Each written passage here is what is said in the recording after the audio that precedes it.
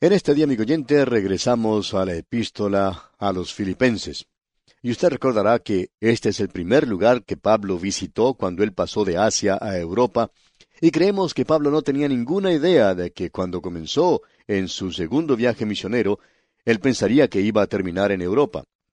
Él había planeado definitivamente, como nos dice Lucas, ir a la provincia de Asia, donde se encontraba la ciudad de Éfeso, una ciudad principal en esa zona, y en aquella época era el corazón mismo del Imperio Romano. Toda la cultura griega se encontraba en ese lugar. El clima era delicioso y todo estaba listo en lo que se refiere a esa zona para la predicación del Evangelio. Y allí fue donde años más tarde Pablo realizó su obra misionera de mayor envergadura. En realidad, aparentemente fueron millones los que confiaron en el Señor Jesucristo en esa zona en particular. Pero en esta ocasión, el Espíritu de Dios no le permitió a Pablo visitar esa zona. No le permitió a él que siguiera hacia el norte, hacia Bitinia, sino que hizo que se dirigiera hacia Troas, donde él tuvo esa visión que provocó ese viaje a Europa. Y todos nosotros, creo yo, podemos darle gracias a Dios por eso.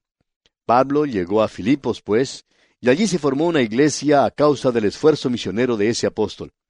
Esta iglesia fue una de las más apreciadas por el apóstol Pablo, más que cualquier otra iglesia. Los creyentes allí le amaban y creemos que lo amaban de una manera tal como ninguna otra iglesia lo había hecho. Creemos que así fue por lo que dice esta epístola. Cuando estos creyentes se enteraron que él estaba en una prisión romana, porque ellos no habían estado en contacto con él por unos 2 años cuando fue arrestado Pablo en Jerusalén, ellos se sintieron muy apesadumbrados por esto. De modo que enviaron a su pastor, Epafrodito, con una ofrenda para Pablo, y también él llevaba palabras de aliento y simpatía para él. El apóstol Pablo entonces está respondiendo a todo esto en esta carta a los Filipenses. Él no escribió esta epístola para corregir una doctrina o conducta. Él simplemente la escribió como una carta de agradecimiento, y él trata aquí el tema que estamos seguros hace que todos nosotros nos regocijemos, ya que trata del tema del vivir cristiano, la experiencia cristiana. En estos breves capítulos que forman la epístola a los Filipenses, él trata en primer lugar, en el capítulo 1, la filosofía del vivir cristiano. En el capítulo 2 tenemos las normas para el vivir cristiano. Luego, en el capítulo 3, tenemos el premio o galardón para el vivir cristiano.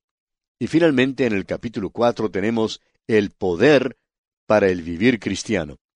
Todos estos son muy importantes y cada uno será enfocado en particular en un versículo en cada capítulo, y podremos apreciar esto cuando llegue el tiempo apropiado.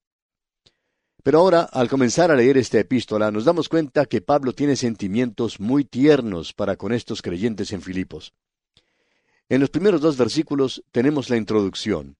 Luego, al avanzar en la lectura de ese capítulo 1, notamos el sentir tierno de parte del apóstol Pablo para con estos creyentes y la relación que él tiene con esa iglesia, algo glorioso, una relación maravillosa. Como ya hemos dicho, los primeros 2 versículos son, en realidad, una introducción y queremos ver lo que ellos dicen. Ya hemos apreciado lo que nos decía el versículo 1, por lo tanto, vamos a ver el versículo 2. Gracia y paz a vosotros, de Dios nuestro Padre y del Señor Jesucristo. Ya hemos destacado esto cuando estudiamos otras epístolas, y nuevamente se nos presenta ante nosotros. Esta es la forma que tiene el apóstol Pablo para dirigirse a todas las iglesias. Él tomó 2 palabras muy comunes en aquel día, gracia, que en griego se dice coras, y era una forma de salutación que se utilizaba en el mundo romano de esa época. Estamos seguros que en cualquier lugar en que usted se pudiera encontrar en Asia Menor, al andar por la calle, usted podría escuchar a personas en ese tiempo que se saludaban una a otra diciendo coras, y quería decir gracia. Quizá en el día de hoy podríamos utilizar coras, pero su significado sería buenos días, o que pase buenos días, o que pase un buen día. Y eso es lo que Dios está diciendo a usted, amigo oyente, que tenga una buena eternidad. Y él dice, yo he preparado las cosas para que así sucedan. Hay muchas personas que nos dicen, tenga buenos días. pero ellos no contribuyen en nada para ello, aparte de simplemente decir esa frase. Es bueno escuchar eso, pero Dios ha hecho arreglos por medio de los cuales usted y yo, amigo oyente, podemos tener una buena eternidad, y es por medio de la gracia de Dios. A esto siempre le sigue la palabra paz. Nunca se encuentra al frente. Nunca está guiando esa marcha. Es una palabra religiosa. Coras proviene del mundo griego, pero paz nos llega del mundo religioso. Es una forma de saludar hebrea. La palabra hebrea es shalom. Jerusalén es la ciudad de la paz. Jeru Shalom, o ciudad de paz. Nunca ha sido eso. Ha sido una ciudad de guerra, y en la actualidad es como un aguijón en la carne de este mundo. Los hombres no saben qué hacer con ella. Pero cuando llegue a gobernar el príncipe de paz, entonces habrá paz en el mundo. Hoy tenemos una paz que nos llega a través de la gracia de Dios, y Pablo lo menciona en su epístola a los Romanos, donde dice, justificados pues por la fe, tenemos paz para con Dios. Esta es una paz que un pecador puede tener con un Dios santo, porque Cristo murió por nosotros. Él pagó el castigo, y ahora Dios en gracia puede salvarle. Esto no se puede lograr por medio de algo que usted le pueda llevar a Dios, porque, hablando francamente, usted no tiene nada que llevarle a Él. Yo nunca le he llevado nada a Dios, a no ser que haya sido mi pecado. Él ha pagado la culpa de ese pecado, y ahora Él puede recibirme como pecador, y también puede recibirle a usted, amigo oyente. Y entonces usted podrá disfrutar y saber que en este mundo de problemas, de tensiones, en este mundo de pruebas, y en este mundo que está lleno de tantas cosas malas, usted puede conocer la paz de Dios en su corazón. Esa es la paz que Dios da a aquellos que confían en el Señor Jesucristo como su Salvador personal. Estas dos palabras, pues, son muy importantes, como nos damos cuenta. Bien, la gracia y la paz provienen de Dios nuestro Padre, del Señor Jesucristo, y queremos hacerle una pregunta al teólogo. ¿No es Pablo trinitario? ¿No cree él en la Trinidad? ¿Por qué no dice que es también del Espíritu Santo? Bueno, porque el Espíritu Santo ya estaba en Filipos morando en los creyentes. Por tanto, vemos que Pablo es muy exacto en lo que dice. Ahora, leer en el versículo 3, notamos que entramos en una sección maravillosa donde Pablo revela su sentir tierno por los creyentes de Filipos. Esta sección comprende los versículos 3 al 11. Notemos lo que dice el versículo 3. Doy gracias a mi Dios siempre que me acuerdo de vosotros. Es hermoso poder tener una iglesia así y sentir de la forma en que siente el apóstol acerca de los creyentes. Cada vez que una persona menciona a Filipo, Pablo le da gracias a Dios por los creyentes de ese lugar. Esto es realmente maravilloso. Leamos otra vez el versículo 3. Doy gracias a mi Dios siempre que me acuerdo de vosotros. Esto es algo muy difícil de definir. De vez en cuando recibimos alguna carta de una organización que quiere que hagamos algo por ellos. Ellos escriben pidiendo algo, y es algo perfectamente normal. Pero muchos de ellos comienzan su carta diciendo, doy gracias a mi Dios siempre que me acuerdo de vosotros. Bueno, no estamos seguros que ellos sientan realmente eso acerca de nosotros, porque de una forma, ellos están preparándose para pedirnos algo. Pero es hermoso ser esa clase de persona. El estar en una iglesia donde uno pueda decir que cada vez que piensa de esa iglesia, uno le da gracias a Dios por ella. Creemos que esto es algo realmente maravilloso. Si Pablo no hubiera dicho nada más acerca de esa relación con esa iglesia, esto hubiera sido suficiente para revelarnos lo maravilloso que ellos eran. Pablo no andaba diciendo eso acerca de otras iglesias, porque uno lo puede comprobar muy fácilmente. Él nunca le dijo eso a los Gálatas, por ejemplo. Tampoco se lo dijo a los de Corinto. Pero él aún no ha finalizado de hablar. Él dice en el versículo 4, siempre en todas mis oraciones, rogando con gozo por todos vosotros. Esto no es algo que él hace alguna vez que otra, sino que lo hace siempre, y dice que en todas sus oraciones lo hace. Él dice, por todos vosotros. Y con eso nos habla de una manera muy clara que él se está dirigiendo a todos los santos que están en esa iglesia. No solo al grupo de la señora Sintique, o al de la señora Evodia, o de esta otra pequeña camarilla. sino que él está escribiendo a toda la iglesia en ese lugar, al cuerpo entero de toda la iglesia local. Él dice, por todos vosotros. Él usa la misma expresión allá en el versículo 7, todos vosotros. Y luego la usa en el versículo 8, y es algo que él utiliza frecuentemente. Veamos una vez más este versículo 4. Siempre en todas mis oraciones, rogando con gozo por todos vosotros. Fue Ben Colt quien dijo que el total de esta epístola es, yo me regocijo, ¿os regocijáis vosotros? Creemos que en realidad eso podría ponerse en un cuadro. Eso sería una buena oportunidad para tener una protesta, y la protesta podría ser que a cada iglesia Pablo diría, yo me regocijo, regocijaos vosotros. Esto es algo para los creyentes. Él está diciéndoles a ellos, regocíjense. Ahora, cuando usted descubre dónde se encuentra Pablo, usted se dará cuenta de lo importante que esto es. Él nos va a decir ahora, una y otra vez, yo me regocijo. ¿Sabe usted, amigo oyente, dónde se encuentra Pablo? Bueno, está en una prisión romana. Las prisiones romanas no eran algo muy agradable que digamos. Eran lugares muy lóbregos y terribles.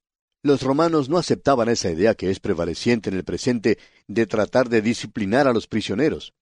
Lo que ellos hacían era castigarlos, lo cual es correcto.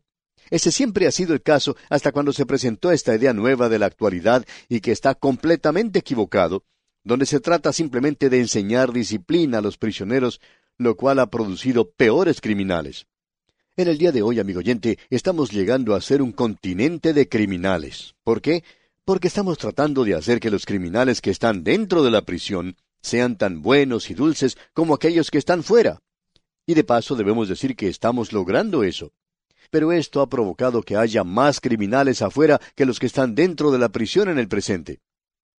Ahora, en el versículo 4 aparece la palabra gozo.